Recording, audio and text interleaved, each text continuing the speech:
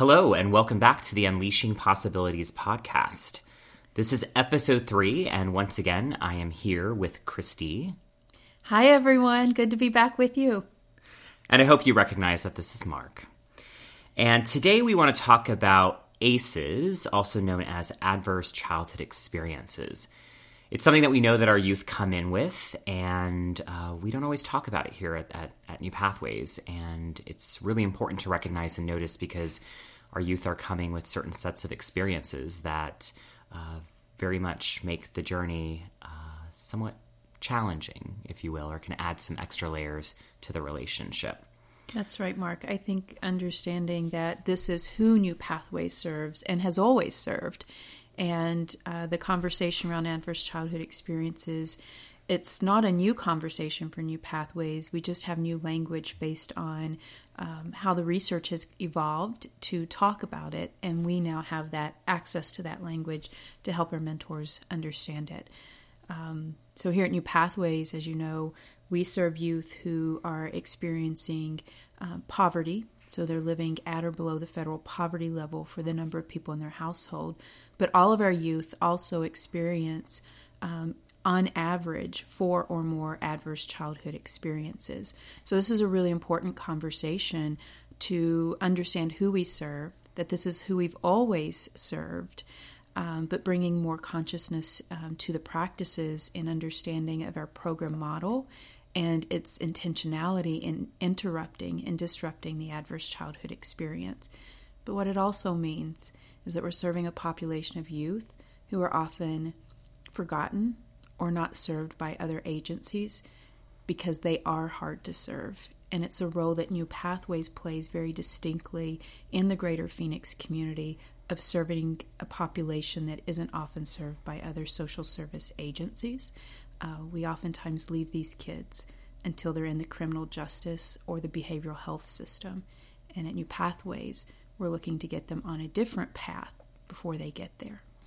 Which is great to think about, that there's definitely time to create an interruption and to intervene and help get youth back on track to really be productive, successful, and healthy individuals.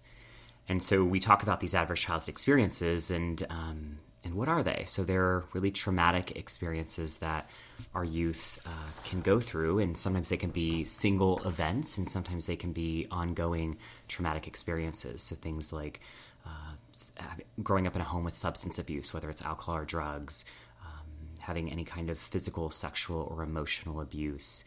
It could be growing up in a home with a divorced parents, maybe single family home, parent or caregiver is incarcerated. It also can be domestic violence. So there really are a lot of different experiences. And as we kind of went through that list, I'm sure mentors, you're recognizing that for yourself, you might also have grown up around or with some of these adverse childhood experiences. And, I think about myself, I have 3 out of the 9 adverse childhood experiences.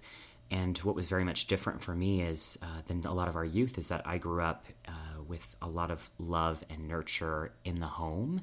And so that intervention was really able to help me to work through that trauma and not have some of the negative impacts that can come from adverse childhood experiences when there are no interventions. That's right. And as I've shared rather publicly, what draws me to the work of New Pathways and brings such great passion for me is I grew up in poverty as well as having experienced 5 of the adverse childhood experiences, specifically the mental illness in the home, which is one of the adversities that I think you skipped over in your description. So I just want to be sure to call that out. And for me, the intervention was caring adults in my life that actually came in the form of other community members. I grew up in a very rural community without formal mentoring, but I definitely had informal mentors in my life that were disrupting those adversities, which is what makes me so passionate about the work that we do here at New Pathways, is I personally know the power of mentoring and to be a part of contributing to our world in a way that intentionally brings those loving, caring, skillful adults into the lives of kids that are otherwise forgotten. just sets my heart and my belly on fire. Mm-hmm. And, we both hit it, that caring and nurturing adults or stable relationships can really help to become an intervention for average child experiences. And we know that there's research.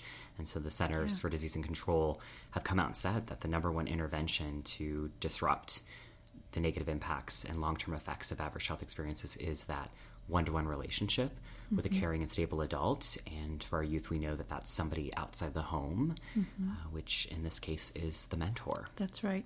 And I'd love to talk about that and what the intentionality is behind a lot of our program structure that interrupts that through the mentoring relationship. But before we do it, I think it might also be helpful to understand what happens if we don't disrupt. So why we have an appreciation for what's happening here at New Pathways, and how this work is a long-term commitment to these youth, that these aren't cycles that are broken in 2, 3, 4 months, or even 12 months. We ask for a minimum of a year commitment from our mentors, but what we're really hoping for is a long-term commitment to these youth, to their youth. And many youth stay in our program, and the average match length we're seeing is anywhere between 4 to 6 years of understanding what the commitment really is, and how we can be a part of that. But if we don't interrupt these cycles, the results are pretty glim, candidly. These youth become at risk of a host of social and health issues later in life, from depression and anxiety to workforce issues.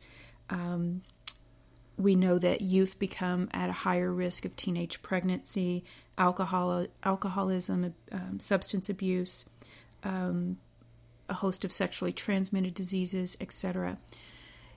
And what always impacts me, Mark, about the long-term results is the understanding that's what's happening in the body, that our systems are built to come home or to encounter the bear in the woods, if you will, and the release of the adrenaline and the cortisol, etc., for the flight, fight, or freeze scenario when we encounter the bear in the woods.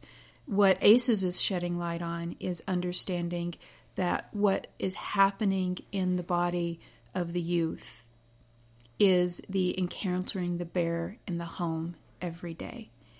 And the long-term impact of that, from those immediate pieces we talked about, depression, anxiety, at risk of pregnancy, substance abuse, etc., we also know over time has the long-term health impacts of heart disease, diabetes, and a host of other issues, mental health issues, and on. But here's the kicker for me, is when you look at the long-term impact for a neighborhood where youth may become with other risk factors. Neighborhoods 15, 20 minutes right around the corner from New Pathways. And then you look at the demographics of youth in the neighborhoods that we serve at New Pathways. The life expectancy has a difference of 20 years. That kids coming from adversity and poverty will have a 20-year shorter life expectancy if these go uninterrupted. So understanding what we're really up to here at New Pathways when we say we are breaking the cycle of poverty and adversity, that's a long-term commitment, that we're also interrupting a host of long-term health and social issues while also bringing immediate relief and hope, evidence-based hope to our kids. Yeah, and that fact about just the geographics and how youth growing up in certain zip codes and how life expectancy can be significantly different really hit me, and just how much of an injustice that is and how unfair that is, and that's someone's life, and so much precious time is being taken away simply because of how I grew up and the experiences that I was a part of, and also in my research and learning more about ACEs, one thing that really stood out to me is that, some of these risky behaviors that our youth engage in are a result of the brain development and just the lack of having skills or the ability or the brain development to think through decisions, to think through risks, to think through consequences. The other side of it, too, is that it's oftentimes a way to numb the trauma as well too. And so sometimes they're engaging in those risky behaviors simply because they don't want to feel the stress and the anxiety, the fight or flight or the freeze that you mentioned earlier, and it becomes a way of just feeling anything different. That's right. Or taking them away from the negative trauma. And there's hope. And the hope lives in new pathways, as I said, in an evidence-based approach that begins with the mentor. So mentors, this is what you're up to every day. It's not just the immediate challenge of working with our youth or the immediate reward of working with our youth, but it's understanding we're up to something pretty big here at New Pathways. And the Center for Disease Control has identified that one of the key interventions for interrupting adverse childhood experiences is a stable, caring relationship with a nurturing adult. And that's what our mentoring is about. That alone, however, isn't the only thing that's required to create the disruption and set a new course. And so there's program structures here at New Pathways that may not be quite obvious, but how they're intentionally designed to build the resilience of our youth, in addition to the relationship, that the relationship with the mentor becomes a mechanism to carry these other resiliency components of our program forward. So Mark, I thought it might be helpful if we spent some time with our mentors today to talk about what are those resiliency factors that have been identified as trumping out the ACEs, and in that conversation, then tie in what our program element is that is building the capacity of that resilience factor. So shall we start with the first one? Yeah, let's do it. So the first resilient factor we know is building social and emotional skills. And so here at New Pathways, the program element that we really target in on for building our social and emotional skills in our youth is our personal development curriculum. Our personal development curriculum is what we were founded on, and it uncovers what are those unconscious stories, beliefs that I've taken on about myself, oftentimes as a result of these adverse experiences. I'm not worthy. I'm not good enough. I don't belong. And our personal development curriculum really begins to intervene in that emotional and social learning there. And then we start applying our life skills curriculum, which our mentors may or may not know. We use evidence-based curriculum in that area as well. And so building communication skills, leadership skills, sense of worth skills, on and on, all of the different workshop topics each month, combined powerfully our personal development and the life skills curriculum. So it's very intentional. Topics that have fidelity and validity behind them, that when introduced and practiced in the way that we do through our workshops, we are developing and building the social and emotional skills in our youth.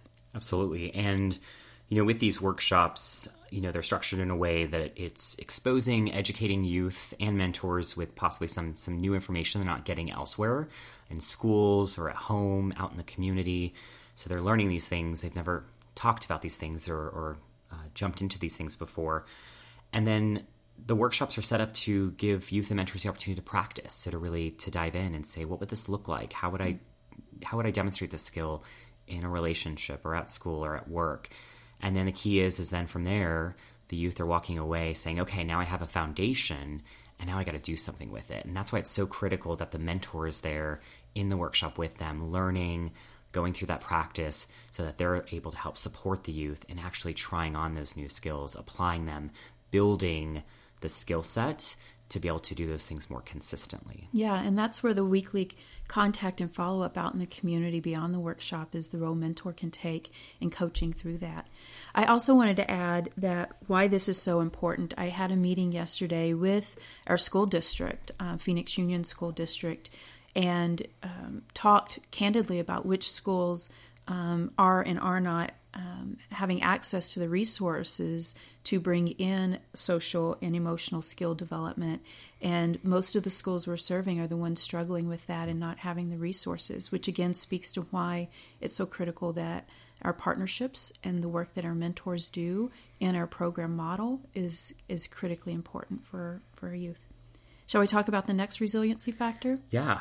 And so I look at the list here, and we know that meeting basic needs is very much an important one. And so with our youth coming from poverty, they're worrying about daily. They're worrying about issues, whether it's safety concerns, housing concerns, having enough food on the table, clothing. There's the opportunity for those needs to be there. And it's something that we as a program and as an organization are very much focusing on.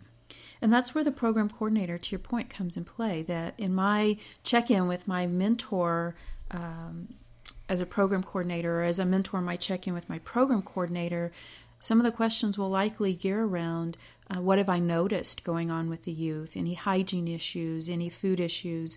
We're looking at that so we can resource that youth and that family. So the role of the program coordinator becomes making those community referrals to other agencies, whether it be food banks or utility assistance, and connecting. And that's another way that our program structure is very distinct. It's a depth we go to in the work that we do that most other organizations in mentoring don't.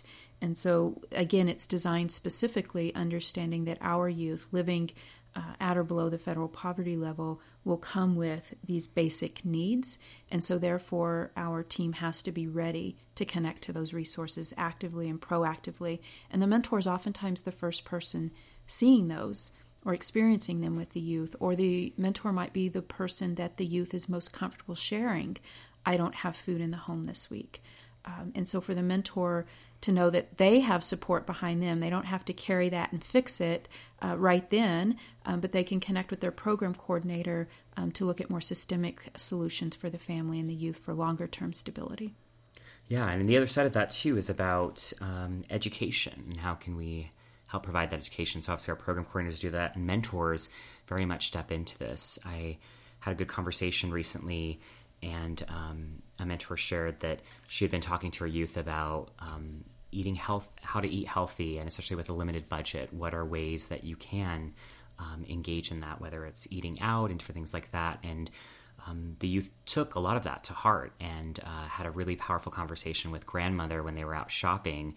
And grandmother thanked the mentor for kind of educating her youth around how to look at healthier options. And it caused grandmother to think about, there are ways that we can actually eat a little bit better and meet some of our own basic needs from a physical perspective in terms of health. Let's talk about another resiliency factor. There's two key resiliency factors that I think are little known about our program, and then we'll come back to some of the other elements that are very specific to youth and mentors. But two resiliency factors are having resilient parents, and have parents that are willing to learn more about parenting and how children grow.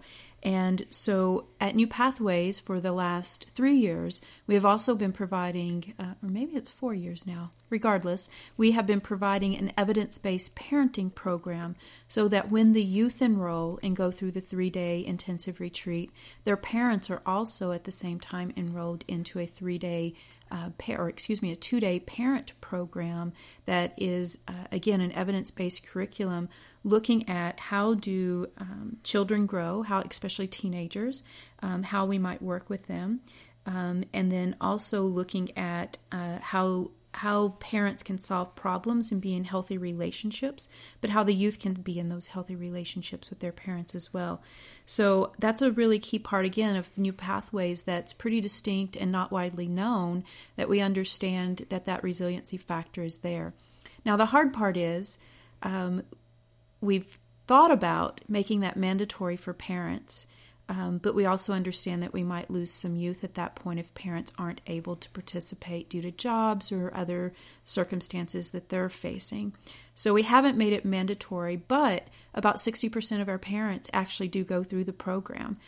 So this is when the youth's being enrolled, we're also enrolling the parents to that. And so for mentors to know that's a resource. And if the parents of their mentees never went through it, we can still get them into a parent cycle and program to have access to some of that work as well. Absolutely. And I think about, too, the program coordinators come into play with this as well, too. So even outside the training, the conversations that they may need to engage in with the parents are opportunities to provide more education and learning about how the parents' caregivers are showing up in those relationships as well too. And that's part of the program coordinator's role as well, is that they carry that role with the parents so that the mentor doesn't have to. So mentors, as you're experiencing needs or challenges with the family, know that we don't expect that you would be on the front line of that. Our program coordinators can be. So be in connection with the program coordinator so that they can support and advocate with the family and with the parent, so that as mentor, we get to stay in the direct relationship with our youth. Absolutely. And as I look at this list again, the next resiliency factor is around building social connections and having people around who can help support, listen, care, and are concerned. And then I immediately think about the communities that we create here at New Pathways, and whether it's on the front line when mentors come in through mentor training. Mentors are going through that training together. They're starting to build community, get to know each other, share more about each other.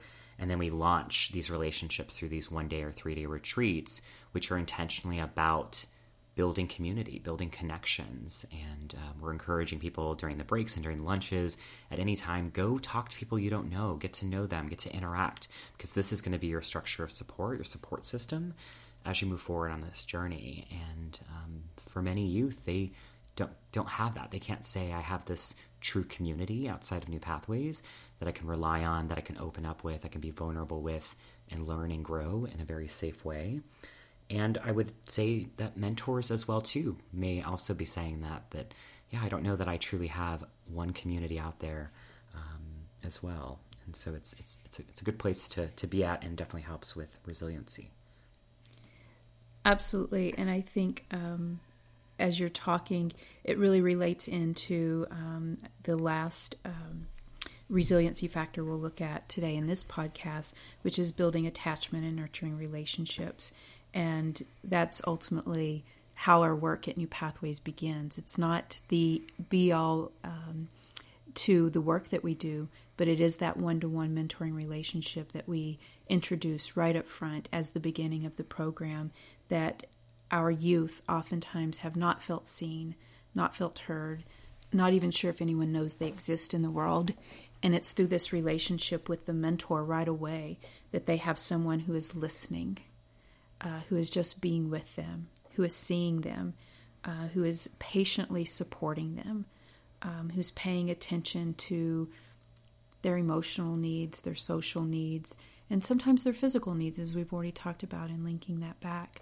And so understanding this resiliency factor of building attachment and nurturing relationships is at the heart of what New Pathways does, which I think is why we've saved this one to the last one to talk about, because sometimes we put it out front as if it's the only thing.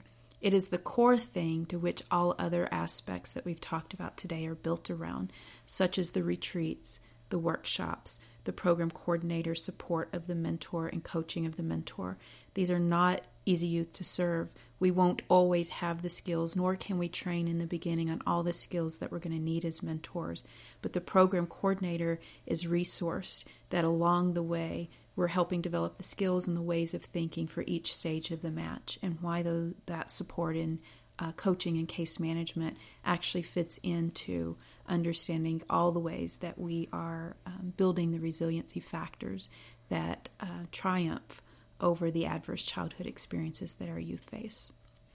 Yeah, and I would say that, as mentors, and as being a mentor now for 4 years, I'm still learning and I'm still growing, and how can I be a nurturing individual to my mentee? And part of that journey, I've realized that there are things that about me and how I show up, and habits that I have, and my own self-defeating thoughts that sometimes can get in the way. And that's where those conversations with the program coordinator become so powerful, because it allows me to kind of sit back and really think about how am I showing up as a mentor, and where are the opportunities where I maybe can lean into being a little bit more nurturing, a little bit more understanding, step back and actually listen and hear what my youth is telling me, maybe verbally or even non-verbally. And so there's always the opportunity to evolve and grow, so that we can be a support system for our youth and to help them really work through all challenges, including those adverse childhood experiences. And I think one of the pieces that then all of this is always happening in context with is the overall case plan here at New Pathways. What are we really up to? So tying it back to how we began, we're really up to intervening in the cycle of poverty and adversity that our youth face so that we can bring immediate relief and connection and support to our youth, but also interrupt the long-term impact that will happen for these youth in the social and health realms, and what those impacts ultimately then are on our greater community, our workforce, our economic stability, and much more. And so remembering that what we're up to here at New Pathways is big, that the mentor is core to that work, and that New Pathways program structure is an evidence-based model that truly interrupts that. And I've recently caught on to, we don't bring hope to our youth, we bring evidence-based hope. It's hope that's built on something solid, and that actually works. And I had a conversation with one of our youth this morning who has graduated college, just graduated, headed to her graduate program, and with tears in her eyes, says to me, I had two mentors along the way. One of her mentors moved away, and she had her second match, and that she wouldn't be where she was today without her mentors and all of the workshops that were present in her life that taught her and developed the skills she needed to actually make it in college, which wasn't easy coming from all the adversity and poverty that she came from. So that's what we're up to. And that's the hope that we bring our kids, that you as our mentors bring our kids, and that we can't do without you. Yeah, and so just to echo, our program really is about helping our youth to internally and within themselves build that resiliency. It's not something that we can just give and bestow to them. And we have the program support and structure to help our youth to learn how do they build that within themselves. And to support the mentors along the way as being a guide and navigator of that process with their youth. Absolutely. Awesome. Well, thank you for listening, and we'd love for you to engage the program coordinator around what you're taking away, and how does this shape how you maybe look at the program a little bit differently, and what does this cause you to want to reflect on more, think about, and or maybe do differently, recognizing that all of our youth are really coming with a lot of different adverse childhood experiences. And Mark, I think that's a great call to action for our mentors, is on your call with your program coordinator this month. Do you know all of the adverse childhood experiences at play in your youth's life? Maybe explore, make sure that we have a depth of understanding in each of our relationships of what the ACEs are, how those ACEs might be impacting our own ACEs or triggering them. And so how can we use the support of the program coordinator along the way? So I love your call to action of having a conversation with the program coordinator about what are the ACEs at play in my match. That means what are the ones I bring, what are the ones my youth brings, what are the ways that we're engaged in the program, structures to build these resiliency factors, and then what am I noticing as change over time. I love the call to action. Thank you for creating that for us. Absolutely. All right. So with that, we'll wrap up this podcast. Thank you so much again for listening. And until next time, keep unleashing possibilities.